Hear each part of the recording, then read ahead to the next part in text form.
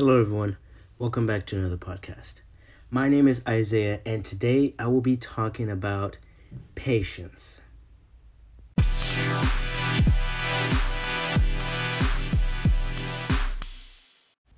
I'm pretty sure that everybody, including me, at some point in their lives, have made the choice to start something, whether that be your goal setting or future career paths or even just self-benefit stuff.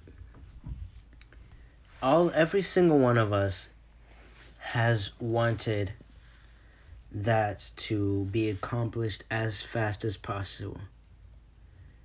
But why not take your time? Many people who are very successful have planned out everything using the acronym SMART goals. Maybe not exactly, but their format for how they've set their goals matches pretty close to SMART goals because it's measurable, it's also attainable, it's realistic, it's timely. So, like I'm saying again, why not take your time? Because when you take your time, you learn more things. And the thing about this, wanting something to happen fast, is that you forget why, or originally why you wanted to do it, when you've attained it so quickly by wanting it to be done fast. Let's say it's the gym. If every single person had the best looking physique, I can guarantee you wouldn't be as satisfied with that if everybody had it.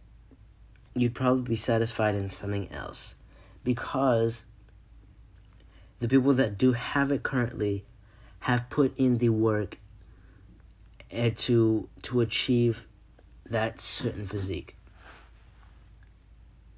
For the people that don't have this physique, need to understand that it takes time. When you're patient with your goals, the goals, it will actually happen. I saw this picture. It was called Taking Small Steps, and so it had 2 people and 2 ladders. One ladder had really wide steps. The other ladder had smaller steps. The person with the smaller steps, of course, had more stuff to do, but it was easier to accomplish, whereas the person trying to take big steps find it harder to actually get somewhere.